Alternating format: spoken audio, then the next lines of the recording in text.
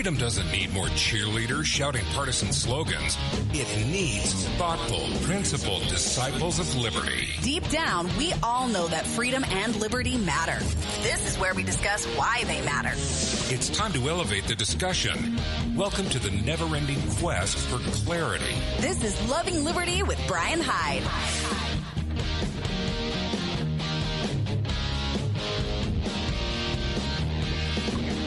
Hey, welcome to Loving Liberty. I'm Brian Hyde. Hey, thanks for joining us today. We got a lot to talk about. We're going to have a little civics lesson. I hope this is a helpful one for you because we're going to tackle a topic that forever is causing heartburn to me, and it's the topic of federal supremacy. Oh, don't you worry about the white supremacists. They got nothing on the federal supremacists who think that, well, as long as something comes down from the federal level, everybody, needs to click their heels and say, yes, sir. Not so. So we're going to talk a little bit about that with a wonderful article from Mike Maharrey from the 10th Amendment Center. Just incredible stuff, and I'm going to share that with you coming up here in a few moments. Also, I love satire. I really do. And is it telling that, right now, one of the most popular satirical websites is the Babylon Bee? Which it's kind of like The Onion, and for those of us who have been around for a little while, like pre-internet, The Onion was one of the first satirical websites really to make a splash. And they were funny, and sometimes crass, and a little bit rude, but always there was an element of truth, there was some foible they were pointing out, and they did it so well through the use of satire. Well, the Babylon Bee does the same thing, albeit with more of a conservative Christian slant, which in some ways makes it even funnier. I mean, look, their take on Christian megachurches and some of the big pastors like Joel Osteen are just hilarious. So would it surprise you to find that Snopes, yes, the official debunkers of internet myths, is now investigating articles on the Babylon Bee? I'm just going to let that sink in for a moment because the ridiculousness of it is almost beyond comprehension. A satirical website is being debunked by Snopes for satirical articles, which, did I mention, are satirical, meaning they are a parody. They are not written as truthful, factual, hard evidence-based news stories. And Snopes is jumping up and saying, oh, not so fast. Let's check that and see if that's the case. You want to talk about a bunch of constipated, emotionless, and humorless individuals who are, I guess, would be one of the best examples of politically possessed. Snopes, congratulations. You're there. And by the way, you're picking a fight with a foe that is way more nimble and way more relevant and funny than you will ever hope to be. I know Snopes isn't going about funny, which is what makes it even more funny when the Babylon Bee or somebody else sticks a finger in their eye, as any good satirist worth his or her weight would do. Holy cow, I'm on a rant, but I'm loving it. Let's see, what else? Oh, the fast food, not even fast food. Is there a tier of food that is lower than fast food? I want you to think about that for just a moment. By the way, if you want to call in on this, this is one you may want to participate in because we're going to start with this topic. Gas station food.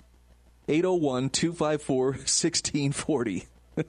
It used to be, if you were trying to make the point, I'm not saying that food was bad, but I've had better gas station sushi. That's the kind of thing you would say. Well, there was a guy who ate nothing but gas station food for 30 days as an experiment. And apparently there's a pretty important nutritional lesson that comes from this. Now, I have to admit, I'm a little bit surprised by what was learned here. Frank Beard's 30 days of gas station food experiment actually shows that Americans can enjoy a bevy of nutritious food options even in places we would least expect to find them. This is a great article from David Vexler and John Miltimore on the Foundation for Economic Education's website, fee.org. Both of these guys are marvelous writers. And the fact that they tackled this subject just pleases me because, look, in my long history of working in radio and working weird hours, I've eaten more than my fair share of gas station food. In fact, I think it used to be actually kind of somewhat of a joke because the people I worked with would joke around about, well, it looks like Brian's been down to the gas station, just as, of course, they were clearing everything out of the food display, stuff that had been sitting under the warming lamps for 8 hours. probably took years off my life. I just haven't caught up with it yet. But the article tells us, for most of human history, the primary concern of most people was getting enough food to eat. Now, the invention of capitalism finally enabled the majority of people in market-based societies to focus on higher pursuits. Ironically, now capitalism is being blamed for causing obesity. Why? Well, it's because of the availability of fast food or fast food or food deserts, they call them actually, simply because the market incentivizes producers to make food as delicious and affordable as possible. Now, whether or not you're a fan of free markets, you need to understand that this is a wrong idea. The ultimate cause of obesity isn't that we eat too much food, or that we lack access to healthy food, or that food today is simply too delicious. The cause is that we eat the wrong foods. The reason so much of the food in America is unhealthy is mostly due to bad science enshrined in agricultural studies, or subsidies rather, and government-issued guidelines.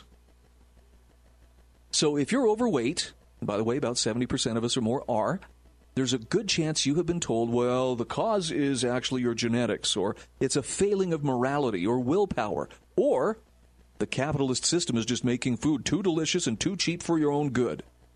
This, however, is untrue, says David Vexler and John Miltimore, and they say at the very least, it's an incomplete picture. Correctly and honestly diagnosing the problem isn't just important, one could say it's a matter of life and death.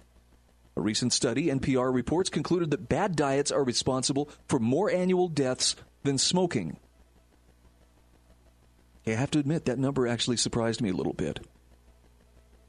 So when you eat a healthy diet, your body naturally self-regulates the hormonal signals for hunger, and it keeps you satiated and keeps you at a healthy weight.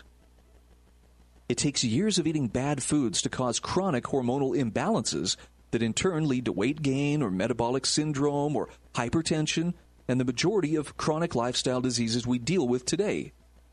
So the idea that we get fat because our body accumulates fat stores to prepare for famines, that's known as the thrifty genotype hypothesis.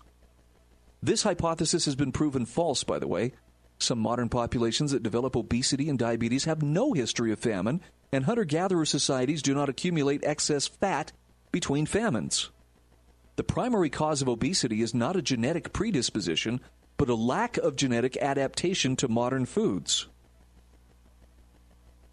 Mainly, we're talking about processed carbohydrates. Now, these two authors say they've written about the hormonal cause of obesity and what a proper diet consists of elsewhere, but it's also important to understand you don't need to shop at premium grocery stores like Whole Foods in order to eat well. Organic foods and groceries that offer health foods today have only been around for a few decades thanks to health food venture capitalism from people like Whole Foods founder John Mackey, America's leading hippie food promoter. Food that's objectively nutritious can be found cheaply most anywhere in America, even if it comes in a can on the shelf of a dollar store or Quick Trip. In fact, one writer recently set out to prove this. Frank Beard. Remember that name. He's a Des Moines, Iowa-based speaker and retail analyst. And a couple of years ago, he embarked on a 30 days of gas station food experiment to prove that consumers can find healthy food even if they shop exclusively at gas stations. Now, Beard, who says he struggled with his weight for years, spent a month eating exclusively at gas stations. And he said he chose fueling stations because he wanted to challenge the perception that they're just a bastion of junk food, donuts, pizza, candy, and soda. Visiting more than 200 convenience stores across 9 states, he found plenty of the aforementioned indulgences. But he also found large quantities of healthy foods, including fruit, veggies, sparkling water, nuts, salad, and healthy made-to-order options. You ready for the results of his experiment? After 30 days of gas station food, Beard had not only lost weight, he'd lost 6 pounds, falling from 163 to 157 pounds. Okay, I admit, I didn't see that one coming. Maybe you didn't either. But the bottom line is healthy food is accessible. Beard's experiment, though hardly scientific, suggests that healthy foods are available to most Americans. And while there is a perception in America that most poor people can't afford to eat healthy foods, evidence suggests otherwise. A quick Google search reveals modest average prices for an array of healthy food items from bananas at just 58 cents a pound to eggs between $1 or $2 per dozen in most states, to milk, less than $3 a gallon in most states, to tuna fish. Usually that'll set you back $1 or $2 a can. Now, when you consider that 86.5% of people live above the poverty threshold, and poorer families are eligible for food stamp benefits that pay anywhere from $353 per month to $1,155 per month, evidence suggests that it is possible for the vast majority of Americans to eat healthily and affordably. Now, the writers here, John Miltimore and David Vexler, say, perhaps if some readers are interested, we could conduct our own experiment. Identify some staples of a healthy diet, then match them one for one between Whole Foods and Dollar General. Such an experiment could provide further evidence that the building blocks of a nutritious diet can be found in most food venues, whether it be Whole Foods or Dollar General or even the local gas station. I'm thinking that might actually be kind of a fun challenge to do. How healthy can you eat on a budget? Why? You know what? I bet somebody has actually come up with an app that would help you do exactly this. If not, some of you app developers out there, there's a challenge for you. Go for it. Let's see who can come up with it. I never thought I'd see the day a guy could say and prove, look, I lost weight eating nothing but gas station food for the last 30 days. But there it is. There's the evidence. This is Loving Liberty. We'll be back right after these messages.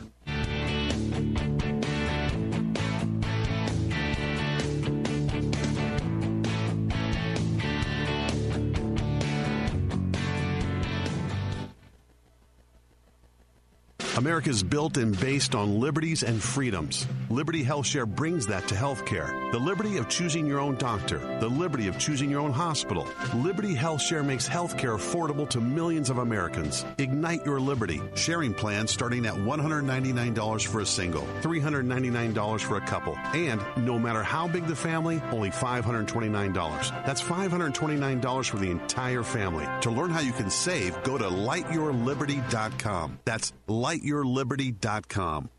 Peace Legal. We're a refreshingly different type of law firm. Other law firms charge clients by the minute. Sometimes you're afraid to call your lawyer because you're worried about the cost. Not with Peace Legal. You have the option in most cases between hourly billing and flat fee billing. With flat fee billing, you know how much your case will cost up front. One flat fee, no hidden costs, and no charges to speak with your lawyer. We specialize in family law, adoptions, divorce, prenuptial agreements, and enforcement of custody and support orders. We also work with businesses and nonprofits with planning, contracts, and employment issues. We also handle what we call life law matters.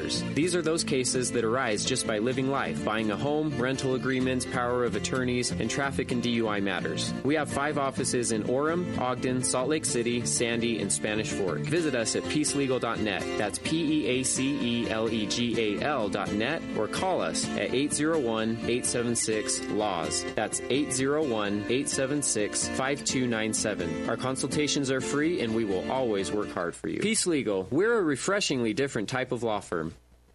My name is Garrett Smith, and I'm an attorney with Peace Legal Law Firm. Divorce is a very difficult time for everyone involved. The emotional, mental, and financial pressure of a divorce can be overwhelming. We understand that. That's why we've designed our firm to take away some of those pressures. We offer flat fee billing so you won't have to worry about writing a check each time you want to update your lawyer about your case. No hidden costs, one flat fee. We also understand that you'll have a lot of questions. We won't rush you or talk down to you. You deserve better. You can reach us at peacelegal.net. That's PEACELEGAL.net, or call us at 801-876-LAWS. That's 801-876-5297. Peace Legal. We're a refreshingly different type of law firm. How many does it take to make a difference? When it comes to supporting freedom and liberty, the answer is 100 million. In fact, 100 million pocket constitutions. Freedom Factor is a nonprofit organization with a goal to distribute 100 million of these pocket constitutions. So far, they've distributed over 17 million. If you or your organization would like to be a part of this incredible effort, go to freedomfactor.org and learn how today. It makes a fantastic fundraiser activity. Go to freedomfactor.org and learn how.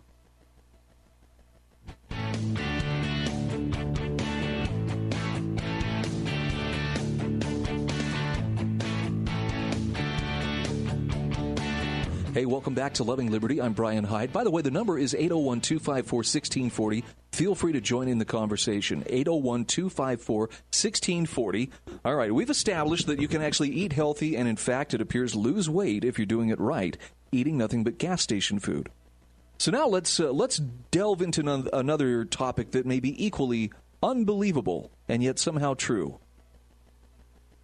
Snopes, yes, the great internet debunking website, is now going after the Babylon Bee, which I think could be safely called the leading satirical website, at least for U.S. audiences. David French, writing for National Review, has an article called Hands Off the Babylon Bee, and I think he sums this up pretty well. He says, I used to love the website Snopes. It was one-stop shopping for fact-checking and debunking urban legends, old and new. For years, for example, I had lamented the tragic death of Little Mikey of Life cereal fame. Because according to everyone in my school, he died when he mixed Pop Rocks candy with Coca-Cola. And the resulting chemical reaction caused a grisly stomach explosion, and, well, Mikey passed into the great beyond. But after decades of grief, Snopes lifted my heart. Mikey lived. His real name was John Gilchrist, and as of 2012, he was the director of media sales at the MSG Network. For good measure, in that very same article, Snopes also revealed that my favorite gum from childhood did not, in fact, contain spider eggs. Now, maybe you had to be a child of the 70s to appreciate these were legit rumors. And I mean, my friends and I, we repeated these kind of things. Oh, man, you don't want to chew that kind of gum. It's got spider eggs in it. And yes, we believed it. Now, David French says Snopes, however, was not content with performing its vital public service of debunking crazy rumors and easing childhood fears. It had pretensions to be something more. It took the cultural goodwill built up over years of truth-telling and decided to make a real difference. It kept fact-checking urban legends. Is the zombie chicken video real? But it also began fact-checking politicians and news sites and conducting its own investigative reports. For a time, it entered into a relationship with that was a big Freudian slip, Facebook, to help combat fake news. Well, thanks to this pivot, Snopes is and has long been one of the most powerful and influential fact-checkers on the Internet. Truth be told here, just as an aside to you, the listener, if you wanted to win an argument on the Internet, all you had to do was say, Snopes already debunked this. 9 times out of 10, people would drop the matter entirely because they figured, hey, if Snopes has debunked it, they didn't even bother to check. You could be making it up. You could be just pulling that out of thin air and saying, well, Snopes already has demolished this myth. And because you invoked the name Snopes, people would essentially give up. Oh, well, then I guess it's no point in me arguing, that the sky is actually blue. Snopes apparently has debunked this. It's light blue. So here we have these influential, powerful fact-checkers on the Internet. And David French says, and that brings me to one of my favorite websites, the Babylon Bee. It's distinctly conservative. It's distinctly Christian. It's very, very funny, especially if you have grown up as an evangelical Christian. And it's obviously, clearly, satire. Click on the site and the banner advertisement describes it as fake news you can trust. By contrast to the well-known secular satire site, The Onion calls itself America's finest news source. Now, the Bee staff's true talent is in writing instantly viral, shareable headlines. They can be hilarious and cutting, and the site loves taking on hipster Christianity, Trump worship, and political correctness. Bee classics include things like Mountain Climber, recovering after decision to let go and let God. Man drowns while politically correct passengers describe what just went overboard. Right, all the gender identity. In sign of reverence, evangelical leaders to begin writing President names Trump as TR-MP. Now, what does this have to do with Snopes? Well, David French says the Bee's viral satirical or satire of progressive politicians is apparently intolerable. So Snopes has now taken upon itself the task of fact-checking satire.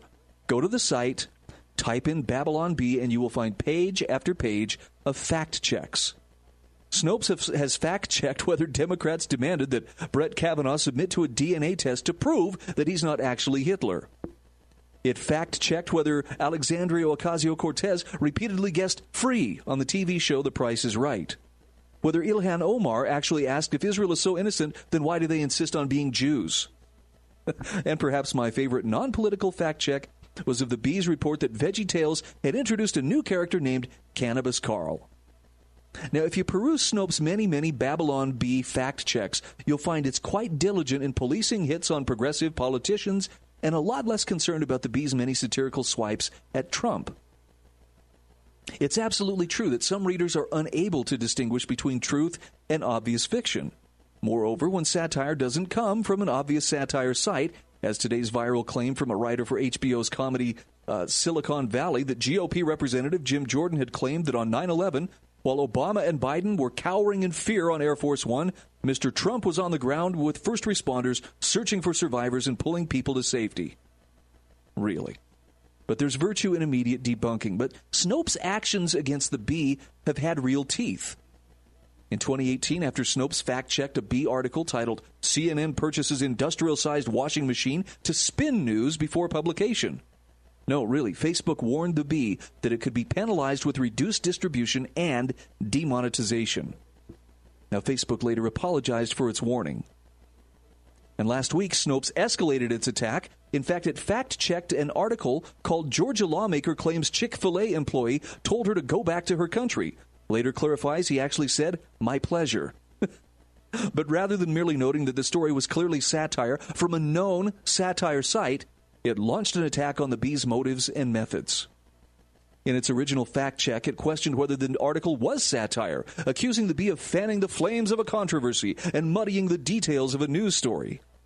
It posted a misleading and incomplete summary of the ridiculous Erica Thomas incident in Georgia, where a black Georgia lawmaker accused a fellow Publix customer of telling her to go back where she came from and then walked back her accusation, and then called the Bee article a ruse and an apparent attempt to maximize the online indignation. Now, David French says it bears repeating that the Bee is obvious satire. Obvious. Now, to its credit, Snopes has since substantially revised its report and added an editor's note. But this incident, although minor in the scheme of American media conflicts, is symbolic of a larger problem. As American partisanship grows more intense, respected media outlets and organizations are throwing away years of accumulated goodwill through partisan misjudgments and partisan attacks. Ideological uniformity can blind them to their own biases, and a sense of national emergency can lead them to betray their own principles.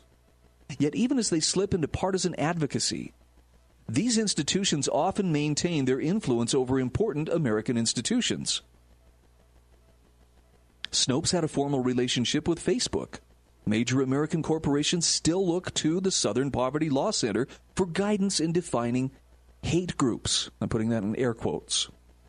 Snopes can serve a useful purpose, says David French, and there's a space for it to remind readers that satire is satire.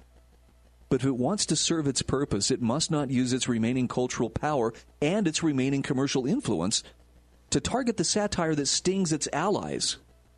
To which he says, hands off the Babylon Bee. See, I think there may be something else at play here as well. I agree with David French's assessment. I would add only this addendum to that. In my experience, the one thing that particularly on the political left, you'll see this some on the right, but particularly the political left, cannot abide ridicule.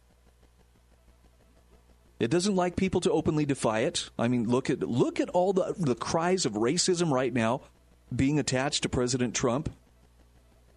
And he is definitely taking people to task, and he is attacking people like Al Sharpton and Elijah Cummings and others who have been very critical of him. He's attacking his critics, but he's not attacking them on the basis of race. He's attacking them on the basis of their track record or them attacking him. There's a difference. If he were making fun of them, I think they would probably have torches and pitchforks and be standing outside the White House as we speak. So when we get to the point we can't laugh at ourselves anymore, folks, we're in serious trouble. In the words of Sergeant Holka, lighten up, Francis. We'll be back after this.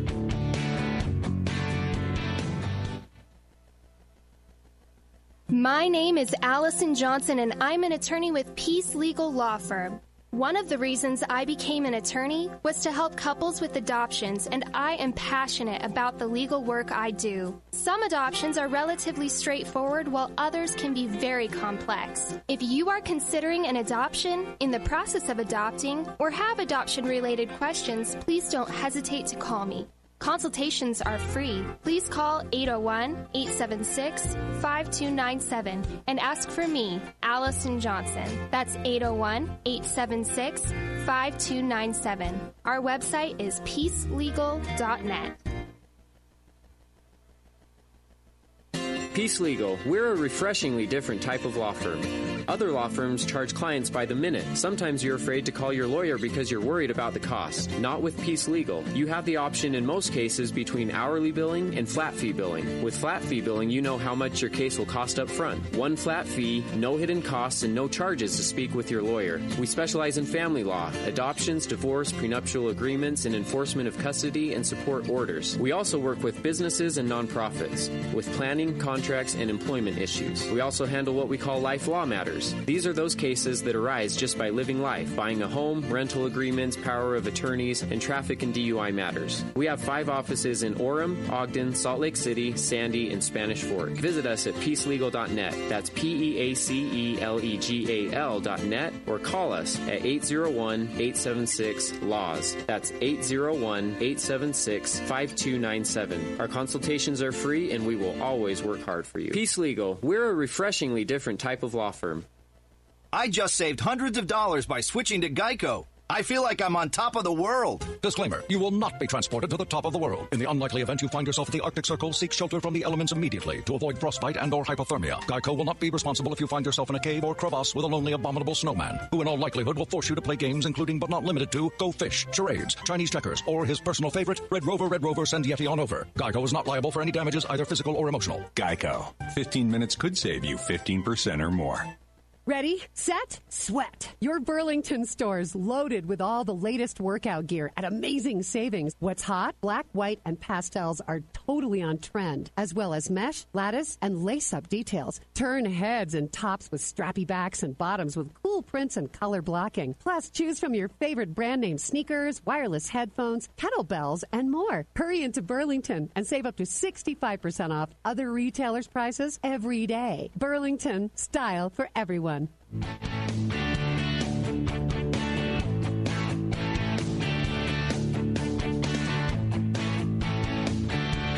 Hey, welcome back to Loving Liberty. I'm Brian Hyde.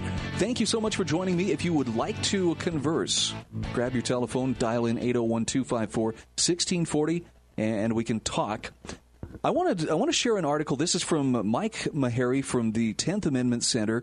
And first of all, I want to recommend the 10th Amendment Center to anyone who is serious about understanding the proper limits of not just the federal government, but government in general. Too many people, myself included, for a long time, I would hear the name federal and immediately thought, oh, well, that's talking about our national government in Washington, D.C., and I failed to understand until I actually took the pains of studying what do we mean by federalism, what did the founders mean. You know, going back to original intent, going back to original definitions. By the way, it's helpful to have an 1828 Noah Webster dictionary sometimes to learn the actual definitions of words that were in common usage at that time. And it turns out it wasn't talking about a specific entity. It was talking about like a type, a system of government, as opposed to a proper noun.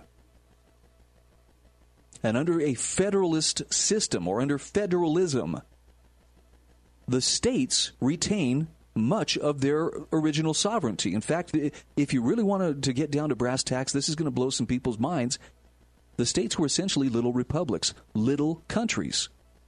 Now, I hear people saying, Brian, no, they talk about the Union. Remember the Union, a more perfect union. Okay, but understand what that union is made up of. And it was made up of independent and sovereign states.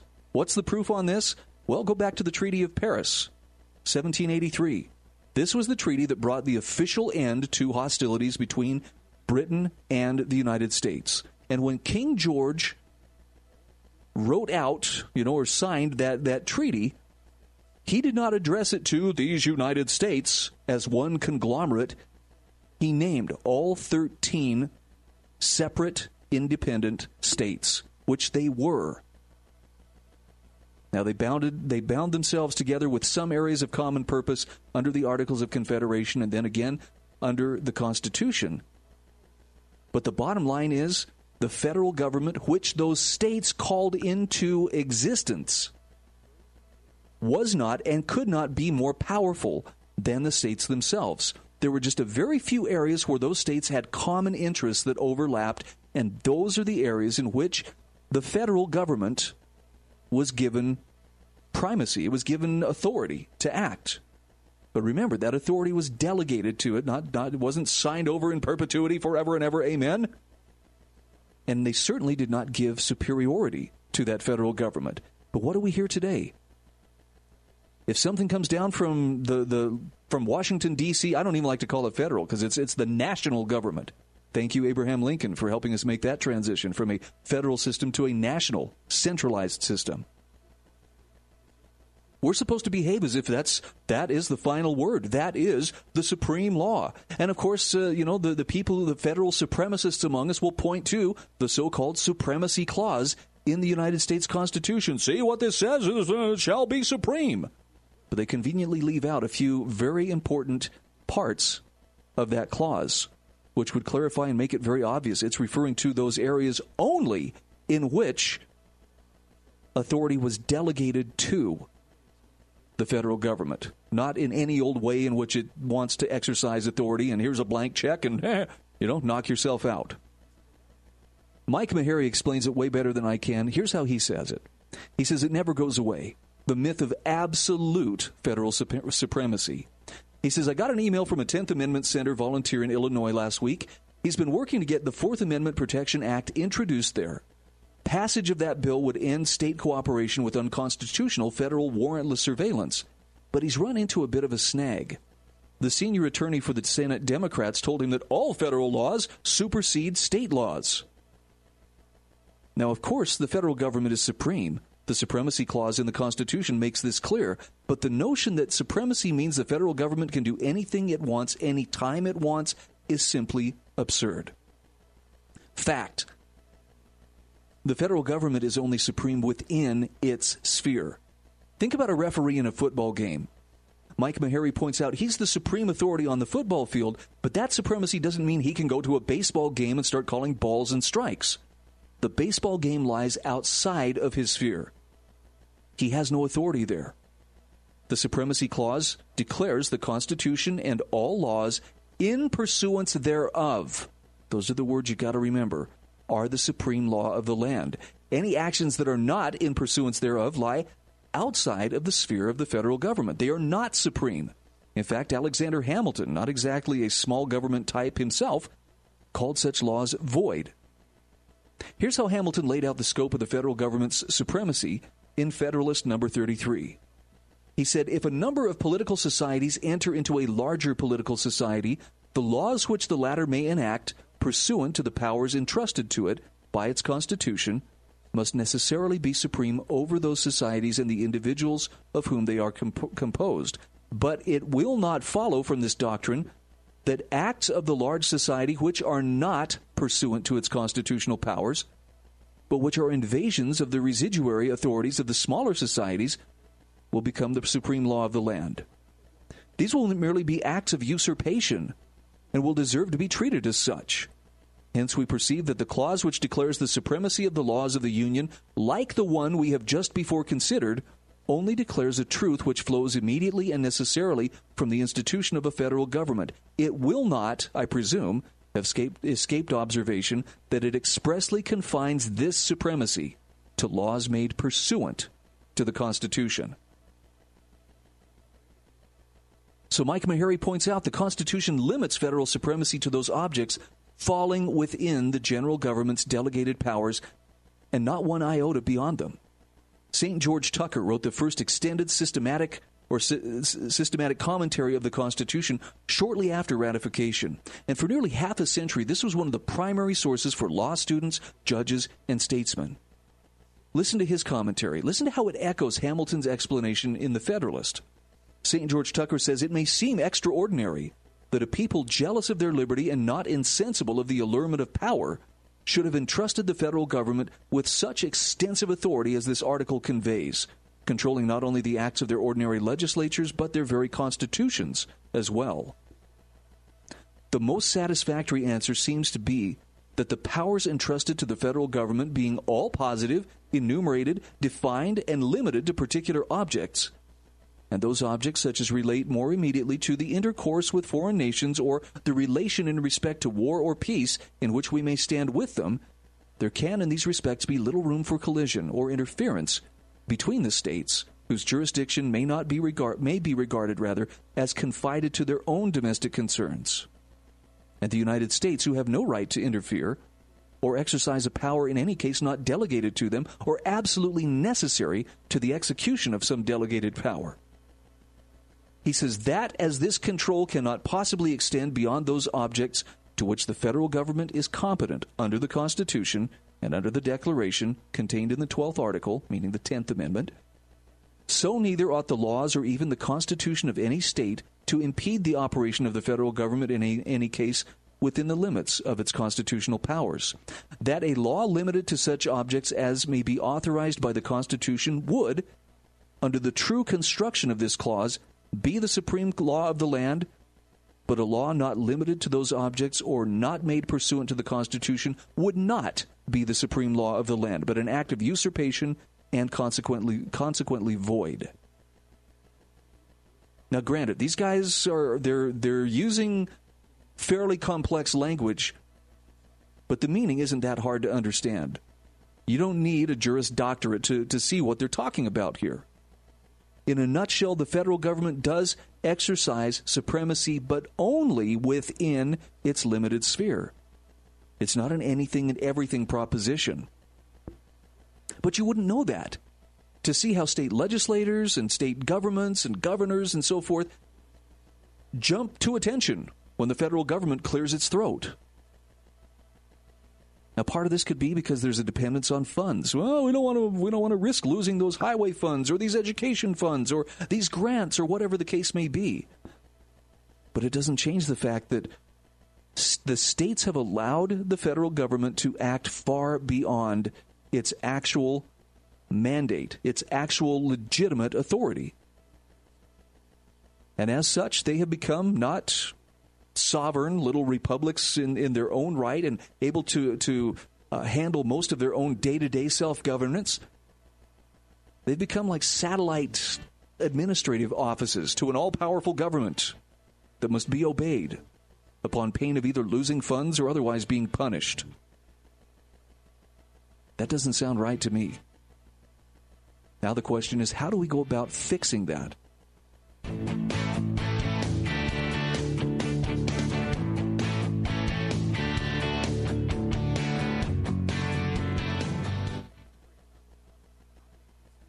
Peace Legal. We're a refreshingly different type of law firm.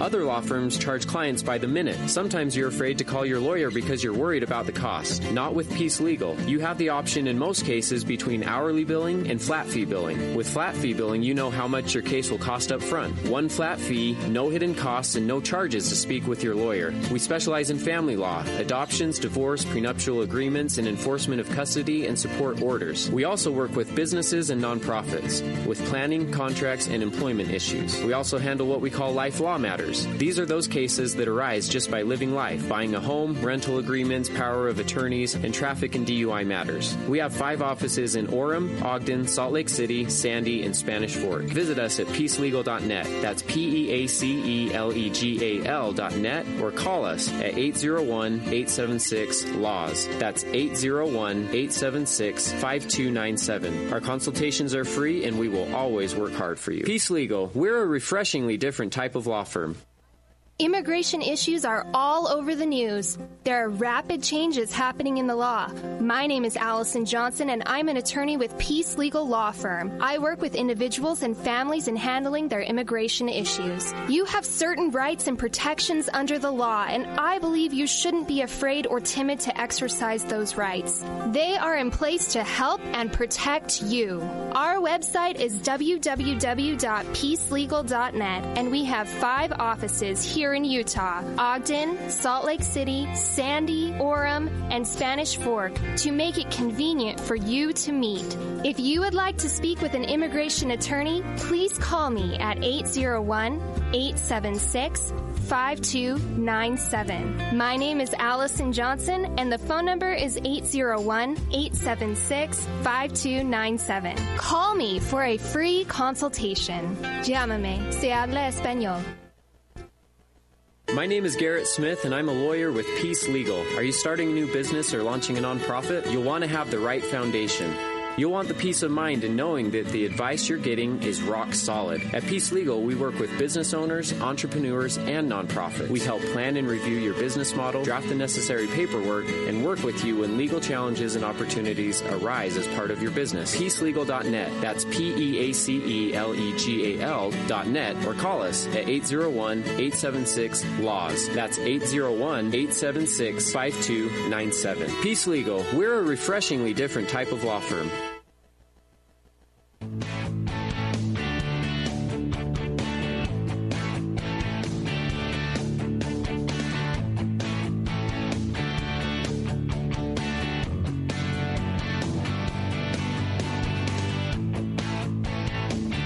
Hey, welcome back to Loving Liberty. I'm Brian Hyde. Thanks so much for joining me, 801-254-1640. All right, I have to confess I did not watch the Democratic debate last night, and I probably won't be watching the one tonight. And just so we're clear, it's not because I'm better than you. It's not because I look down on you if you find that entertaining or if you find it informative.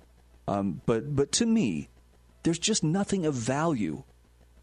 It's a bunch of politicians up there virtue signaling and making promises that'll be paid with someone else's labor, and that just doesn't have that much to offer me. You know, even the ones who are saying, that, I'm going to do something that nobody else can do, no one gets to ask the question, should you be doing that in the first place? They're just arguing over who wants to violate our liberties, to what degree, not whether they should be violating them in the first place. And it's really kind of sickening. Now, it is interesting, though, that we do see some different choices. I mean, as much as I want to believe they're all cut from the same cloth, no, actually, there are some differences. And I'm grateful for writers like Caitlin Johnstone, who has been, I don't know where she comes down politically, and I think that's to her credit. I assume on some things she's going to be pretty far to the left. On other things, though, she ruthlessly calls out politicians who are doing things that are damaging or otherwise infringing upon personal liberties and human rights. And I got to respect her for that. I think she's earned my trust. Whether we align on every issue or not isn't really what matters. What matters is, can I count on her to tell the truth, whether it's going to be popular or not? And Caitlin Johnstone is one of those people who, wherever the chips may fall, she's going to speak it the way that she sees it. And it was kind of strange to see her latest article about how conventional politicians are much weirder than Marianne Williamson. Now, if you've been following, Marianne Williamson is one of the Democratic presidential hopefuls. And she is by far the most metaphysical of them. She has kind of a spiritual vibe. I mean, you've probably heard the audio of her leading all the white people in the room in a prayer of apology to blacks, past, present, and future, for all the bad things that have been done or ever will be done. And it's very interesting. I don't have a lot of relevance to what she's offering. I don't find her offering anything that I would say, yeah, I want to be a part of that. But I do like how Caitlin Johnstone says, if you watch the debates, she says you really didn't. If you didn't watch them, you haven't missed much. Basically, the entire thing can be summed up as Jake Tapper asking the progressives on stage, so explain why Americans would vote for your policies when we here at CNN have been telling them for years they're not allowed to support those policies. And then for balance, they'll ask one of the boring centrist candidates to explain why Bernie Sanders is crazy. And you repeat that for about 2.5 hours. But she says disrupting the monotony was Marianne Williamson, who was, once again, the most searched candidate following the debate. In fact, she raised eyebrows by using the phrase dark psychic forces to describe Trump's demagoguery, prompting many ironically ironic tweets from ironically ironic people eager to make fun of how weird and ridiculous this self-help guru woman is. which to me, says Caitlin Johnston, is a little bit, Johnstone, she says it's a little bit odd, seeing as the people she's being compared to are status quo politicians, who are some of the most freakishly insane creatures on this planet. So while people are haranguing Marianne Williamson with things like, okay, but maybe she snapped, get her amethyst scepter and crystal algae powder, we ride at dusk. Now, Caitlin Johnstone says, I'm not a fan of Marianne Williamson, nor of anybody else in this primary race for that matter, but she says for candidates, the candidates who push against the status quo in some way do tend to highlight various aspects of the oppression machine in ways that she finds interesting. And she says this reaction to Williamson is certainly no exception. She says, I mean, the same debate saw Mayor Pete Buttigieg saying, assault weapons, things like what I carried overseas in uniform, have no business in American neighborhoods in peacetime, let alone anywhere near a school. In other words, such weapons don't belong in America. They belong overseas, murdering foreigners for crude oil and Raytheon profit margins.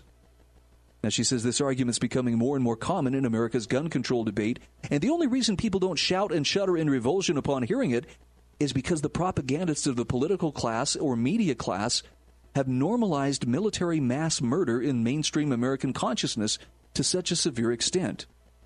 We see it as normal that on a daily basis we are blowing up or otherwise killing people somewhere far off in the world for some vague, unknown reason that we trust the people in the national security apparatus to suss out for us. The same debate, she says, saw former Colorado Governor John Hickenlooper argue that the U.S. troops should remain in Afghanistan for, quote, humanitarian reasons and to protect the condition of women, apparently in an attempt to court the key voting demographic of people who've been sealed in a soundproof time capsule since 2001. He literally said, look at the progress that's happened in that country, with his literal face hole. She says this same debate saw Montana Governor Steve Bullock extolling the merits of keeping a nuclear first strike policy on the table for the United States. Yes, this man sincerely argued that it is good and right for the United States to be prepared to use nuclear weapons even when not attacked with nuclear force, and for other nuclear-armed nations to see this and know this. Now, she says this is clearly an omnicidal, psychopathic position which threatens every organism on the planet. But today, everyone's talking about Marianne Williamson and energy crystals. I mean, can you see her point? The so-called mainstream politicians, I have to agree with her. They are a whole lot scarier than Marianne Williamson. I mean, The Daily Show mocking her. Marianne Williamson sounds like she's about to end every sentence with, and that's why I want to talk to you about the healing power of fish oil. Granted, the only stuff I have seen of her has been kind of weird. I don't know that she necessarily marches to a drum that I would ever consider marching to, but compared to many of the mainstream politicians, and by the way, I'm going to include many of the mainstream Republican politicians, she's a breath of fresh air. Whether she would have, that in her form of governance, I don't know. But at least she's not touting the same status quo line that most of them are. Caitlin Johnstone says if people could really see what's happening in their nation and their world with fresh eyes, we'd likely scream in horror. But that's the exact status quo that all these sane, normal, serious politicians have dedicated their lives to upholding. One where people are deliberately kept poor by a plutocratic class which understands that money is power and power is relative. One where the most powerful military force in history circles the globe and wages endless wars upon disobedient populations. One where we rip apart the flesh of our planet and dump poison into our air and our water in facilitation of a new mass extinction event which someday will claim our species if not reversed. Obviously, she buys into climate change. One where we point weapons at each other that can wipe out cities, cover the Earth's surface in nuclear radiation, and fill the sky with black soot, blocking out the sun for decades. And we play with escalations toward the deployment of such weapons as if it's a game. She says the only reason any of this seems normal to anyone is because the propagandists have normalized it. The only reason the politicians who help support this system seem normal to anyone is because the propagandists have normalized them. Without the filter of propaganda warping our sense of reality, we'd see these depraved monsters for what they really are. She says if all of humanity suddenly took sane pills today, we wouldn't be mocking some long-shot Democratic candidate for saying things in a slightly different way than we're used to hearing them. We'd be mocking the people who've been propping up this ridiculous, insane way of being, and we'd be throwing them all out on their keisters. And we'd be enraged that it took us so long to do so.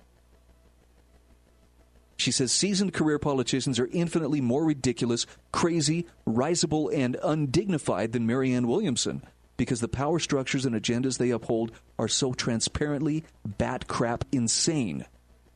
That doesn't mean Williamson is special. It just means they are freaks. And if we ever get sane, she says we'll see them as such. Now, look, I don't agree with every word that Caitlin Johnstone has written there, but the basic premise she's advancing, I agree. We hold to the status quo like, well, this is the way it's got to be. And sadly, I'm going to apply that not just to the Democratic hopefuls, but a lot of my conservative Republican friends do the very same thing, whether it's at local level politics, whether it's at state or county level politics, or whether it's at the national level. The only thing that I know of that could possibly shift the direction, that could possibly move us into what I would term a course correction, would be to clearly understand what is government legitimately supposed to be doing and what kind of things shouldn't it do. When's the last time you heard somebody ask a politician, is there a program that you would eliminate? Is there a tax or a fee that you would do away with? What is something government is doing right now that it has absolutely no business doing? But virtually all of them, Republican and Democrat alike, operate from the standpoint of, well, if they're doing it, there must be a reason. We got to be smarter than this. And I'm not suggesting that we can even fix it necessarily within a system that's set up to protect the status quo. I'm talking about voting. But we at least have to be smart enough to know when we're being propagandized and to recognize the danger of those normal politicians for what they are.